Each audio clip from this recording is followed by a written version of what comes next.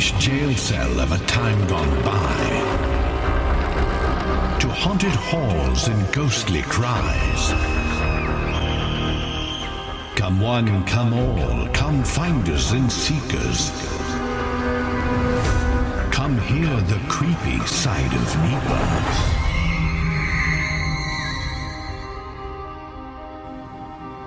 Welcome to the creepy side of NEPA. My name is Dan Kozlowski. On today's episode, we're going to dive into some of the creepier stories surrounding Scranton, Pennsylvania, otherwise known as the Electric City. Joining us in the studio today is Joyce from the Lackawanna Historical Society, which is planning a Scranton After Dark Ghost Walk. Welcome to the studio, Joyce. Thank you. What I'd like to discuss today is some of the more creepier facts that you would find on your ghost walk. Okay.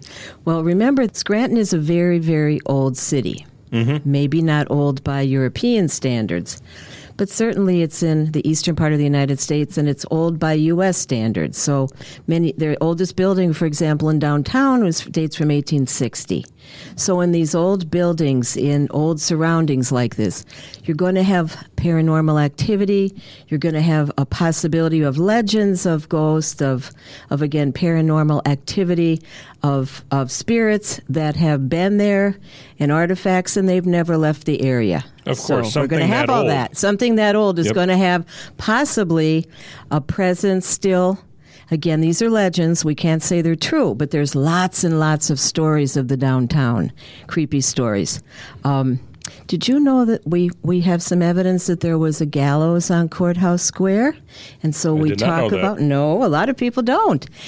The courthouse is one of the areas where we've noticed some, again, legends of paranormal activity. There's stories of a woman in white, a ghostly presence that's in some of the halls of the courthouse, and people have felt a presence. They think they've seen her again. These are legends, and of course, yeah. So again, legends, and there were gallows on Courthouse Square, and we're going to talk about that too during the tour. We'll show you where we think they were, and so they had hangings right there on Courthouse Square, early 1900s. Cannot say a lot, but right. but there's some evidence of that. Okay. And so some of those spirits may still be there. You just don't know. The one thing I want to say, too, about spirits, of course, we do a lot of reading around Halloween about spirits, and I've done a lot of reading before this Scranton After Dark tour. Every spirit isn't a bad spirit, remember. There are lots of people, again, that had happy, events in the area, and they may come back. Maybe they were happy there. Okay, we can't say that about the gallows or about things like that, but there are many people that may still have a presence in an area, in an old building or artifacts, and they're still there. Of course, something that just sort of hung around the area, something that they're familiar with when they were still alive. That's exactly right. There's many stories. Many years ago, it was about 15 years ago, I went to a paranormal investigation at the library. The Albright Library downtown? The Albright Library, right, and that's a very old building. And there were several people on my tour a couple of years ago that told me that they had stories. They had been inside and they had heard books falling, things like that. But years ago, I went to a paranormal, to a presentation there, and we saw all sorts of... some evidence of spirits, orbs. Again, we can't say if it's true. Things are only legends.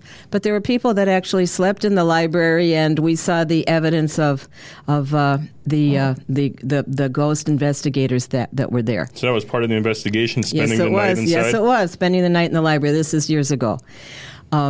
Cultural Center, Scranton Cultural Center, a wonderful building dating from the 1920s, 1930. And there's some evidence of, there's a ghostly figure, a man with a black robe that may visit the library in the Cultural Center. Again, we have other stories of the Cultural Center we'll tell you when we're walking on our tour. Where is the library located? On the second floor, I believe, right? Or third? Well, no, this is the Albright Library, so it'd be the whole building. I was talking about the Cultural Center. Oh, the Cultural Center, second floor. Okay. Second floor. And how about some of the other stops on the ghost walk downtown? Oh, we have a restaurant where there's some evidence that there may be ghostly spirits. There may have been a morgue in the basement. I did hear that the Scranton area was hit by the flu back in the 1800s, I believe? It was about 1917, 1918 would have been the Spanish influenza. And there was a Scranton Primary Hospital. and they took care of many hundreds of patients that were flu patients, and many unfortunately passed away. And so they had to keep up with it, and so there were makeshift morgues that were around the city, and maybe there's some ghostly apparitions from those areas, maybe somebody that never left. Yeah, you never know. And this is in the basement of some of the restaurants and some of the buildings downtown. So we'll talk about that a little more when we get there. So there's just so many bodies, I guess, at a time, they kept them in the basement? Mm-hmm. Yeah, because remember, you had to wait a while to bury the bodies. And I guess the basement was the coolest part of the building. It's the coolest part of the building. I guess that makes sense. Well, there's another stop on the tour which I think is very interesting, the Colonnade. We all know the restaurant and event space. No, that's the on Colonnade, Jefferson Ave, right? Jefferson, near the University of Scranton. When they were restoring the building, they had before and after pictures.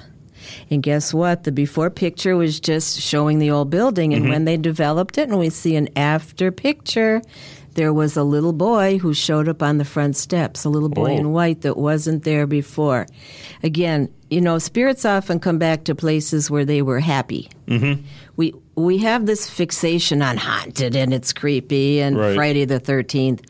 But spirits sometimes come back to where they're happy. And so maybe this little boy and his mother or his family was happy there. And so maybe there's some evidence of that. Right. It isn't necessarily always creepy. It could be a happy experience. It's not always creepy. It doesn't. People have that. The paranormal doesn't have to be creepy. It doesn't have to be evil. Right. It doesn't have to be things jumping out at you. It could be somebody that's a presence that was very happy there. There's a little girl that we've heard in the cultural center that comes back to visit, and she was happy there. Maybe she saw a play there many, many years ago, and it was happy, and she just wants to go back and experience that again. Again, there's some happy. Right, it's just something you don't know. Something you just don't know. Yep.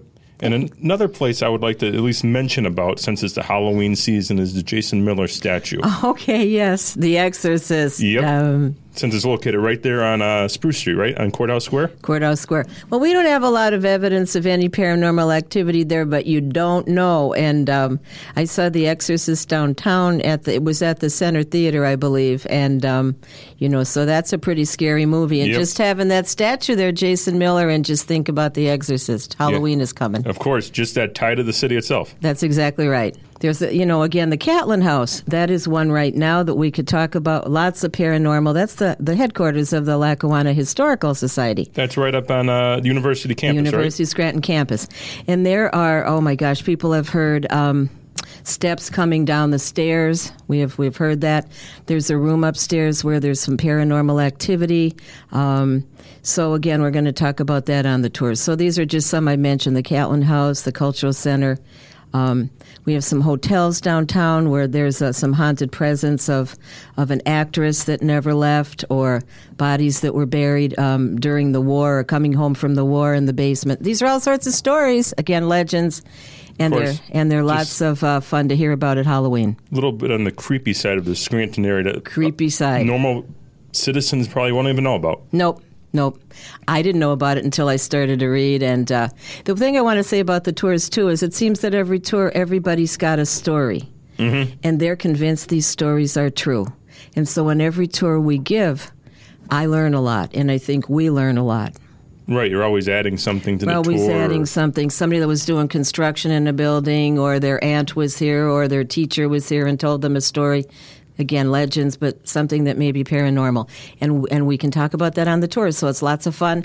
The last thing I want to say is this is really a historical tour. This is a historical tour. So we're going to talk about some buildings where there's not paranormal activity, but we're just learning about the history of Scranton, the history of Lackawanna County, the history of the coal mines, the silk industry, the iron industry. So it's really a historical tour. It's not just, creepy happenings downtown. You're going to learn about the history along with what might be the legends of the paranormal. So the history with a little creepy twist. Creepy twist. It's just like in Gettysburg or New Orleans or London, any place you're going to get a tour. You're going to learn the history, and then you're going to get the little creepy side of it, the creepy side of the Lackawanna County history. So if someone was interested in coming onto the tour, how would they get more information or how will they get in touch with you? Okay. Well, call the Lackawanna Historical Society. The tours are given every Friday in October and also the Saturday before Halloween. So it would be the Fridays in October and the Friday and Saturday before Halloween. Okay. Do call soon because these tours last year did fill up, and we expect a great turnout this year. There is a cost for these tours, but there's a little lesser price if you're a Lackawanna Historical Society member. So that's a impetus to become a member. So are these a fundraiser for the Lackawanna Historical Society? Yes, it is. And again, it's a history tour with a creepy twist for the creepy side in northeastern Pennsylvania. And is there a website you have? Anyone wants to get any more information? Well, it's the Lackawanna Historical Society. You could look that up on their website. Okay. Well, thank you for joining us. Thank you. Okay. Have a good night. Thank you. One of the many locations mentioned in the Scranton After Dark Ghost Walk is the Scranton Cultural Center. Joining us next on the show is John Cardoni, General Manager of the Scranton Cultural Center. He joins us in the studio today to share a little on the history and creepy side of the Scranton Cultural Center. Hi, welcome to the show, John. Thanks. Pleasure to be here. Earlier, we spoke with the Scranton Ghost Walk, actually the Lackawanna Historical Society's Ghost Walk, and they mentioned the Cultural Center as one of the stops on their Ghost Walk.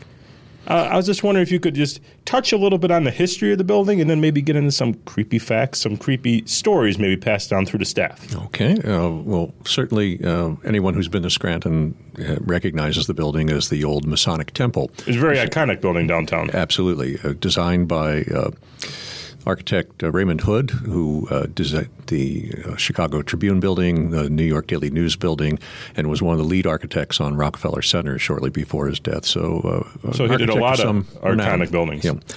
And this was a contest that he won. The Masons were running to design and build a new home for their various lodges and offices in the city of Scranton. Okay. They had formerly been housed in the old Scranton Armory, which was in the 300 block of Adams shortly. Okay, I believe that's still there, right? No, that was torn down. Oh, okay. It became eventually I think a Sears catalog store, and now there's a couple of service agency buildings in that location. I think I was thinking of the Armory then on Jefferson Avenue where it is now. Right, that's the old Watrous Armory, which opened to replace the Scranton Armory. So there's great legacy around here of all that.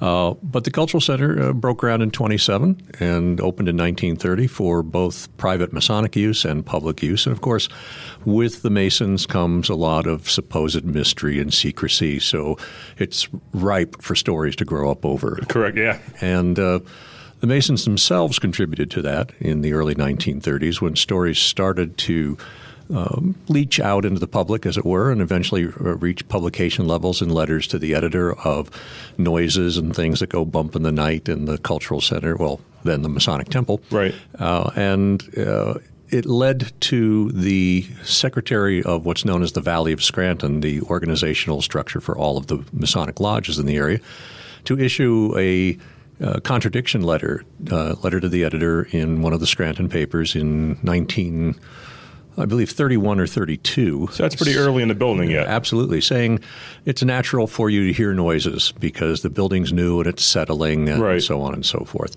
Those stories persisted for quite some time. And to this day, every once in a while, I'll hear a lodge brother say something about having been in a meeting and could have sworn that somebody was in the room with him, whether that's just hyper-extended sensitivity because they were in the room alone and it's dark and it's eerie, or whether they actually felt something. I can't say. I wasn't there. But I have experienced that in the building on occasions where we are late at night doing some operation and you walk through a darkened room and the little hairs stand up and you just get that creepy feeling. Well, yeah, I'm not creeped out by it, but certainly alerted that there's something there. And there's also the physical nature of a building. When you enclose a large space and you put somebody in it, your senses get heightened because you're trying to get feedback from walls that aren't nearby anymore. Right. But that doesn't explain why it happens in small rooms like our library. So.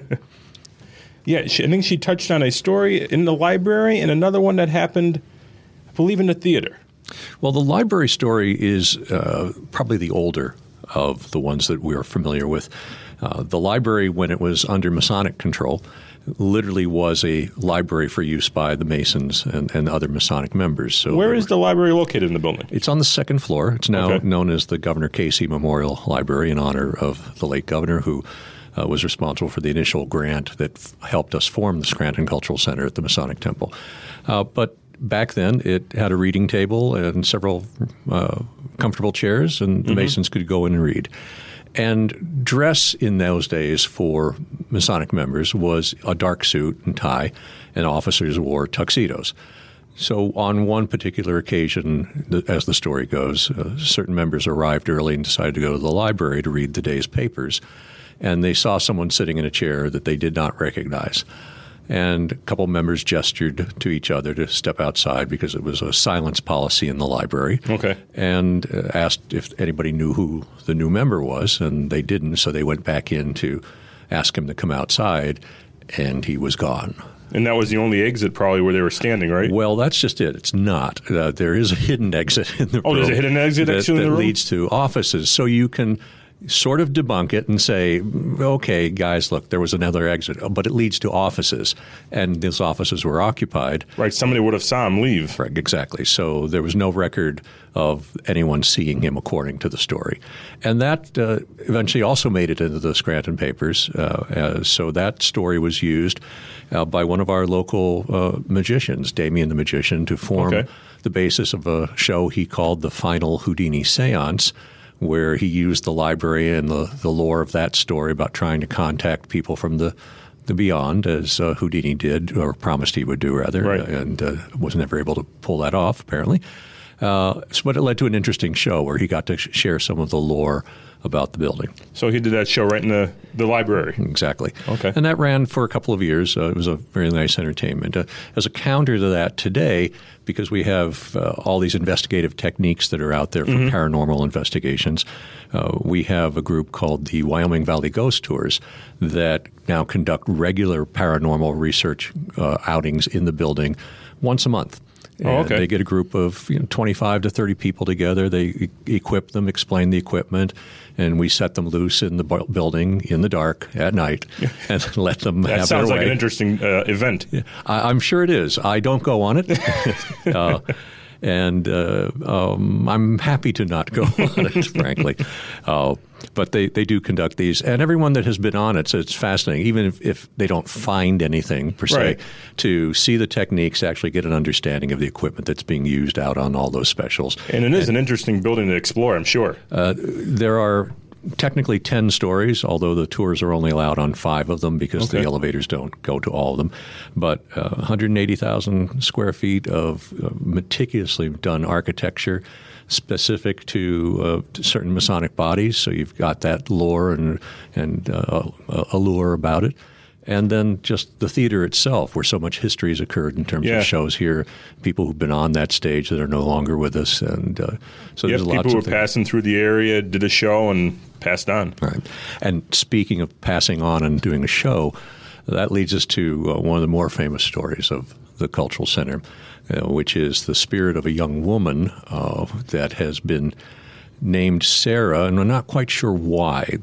Some say that was the sense they got from her spirit, was apparently sensed in the theater by a couple of other paranormal investigators at some type back 20-plus years ago.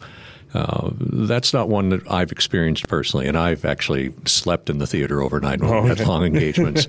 But Sarah is the story that has been out and about for a long time. That's the more popular story? It is. Now, there's a corollary to that, how back in the day before the Cultural Center was formed, one of the unionized stage crew would often open the building for the road shows, get the coffee on, so on and so forth. Right. And on this particular Sunday, one of our stagehands, Gene Ellis Sr., who's since passed on himself, came in and opened the building up. And appropriately enough, we had what's known in the business as a ghost light on the stage, a single bulb on a stand to keep company with the people that have passed, that have been on the boards, as it were. And okay, so sort of just keep a light on in the theater. old theater tradition, right? Okay. That carried through even into movie theaters. When you had to shut them down at night, you'd have a work light, or the ghost light, as it was referred to. So Gene came in that particular morning and turned on a set of other lights and turned off the ghost light and was coiling up the cord. And he happened to look out into the theater and saw a young girl sitting in one of the boxes and waved, and she waved back. And he walked off stage left to put the light away and start the coffee. And then it dawned on him that he had just opened the building. How did this young woman get in there? And walk back, and there was no one there. Wow. Now, that story has spread everywhere. I get school groups in on tours, and they've heard that, where's the ghost, where's the ghost? I believe that's the one that they mentioned with the ghost walk interview we did earlier. That could very well be. Now, granted, there is some history to that story with the idea of Sarah and the spirit of a young woman. Okay. But the rest of it, in terms of the stagehand and the discovery and her waving, I made up when I was taking a group of fifth graders through on a tour. And that story, the power of the spoken word has persisted now. That version tends to be the one that you hear, although based in other people's experiences with something different. Now it's always a young schoolgirl with braids sitting in the Right, it shops. always changes a little bit when it passes on through people. Just one group after another. So if nothing else, I leave a legacy of an adapted ghost story for the building. And as I said, I've actually slept in one of those boxes when we've been in there very late nights and not felt any presence. Now, either that means I'm just dull and don't sense it, or Sarah doesn't want anything to do with me because I made up the story on part of it. But we have had other paranormal investigators go through where they've seen drapes move without any air current. They've found heat signatures in spaces where supposedly there shouldn't be any.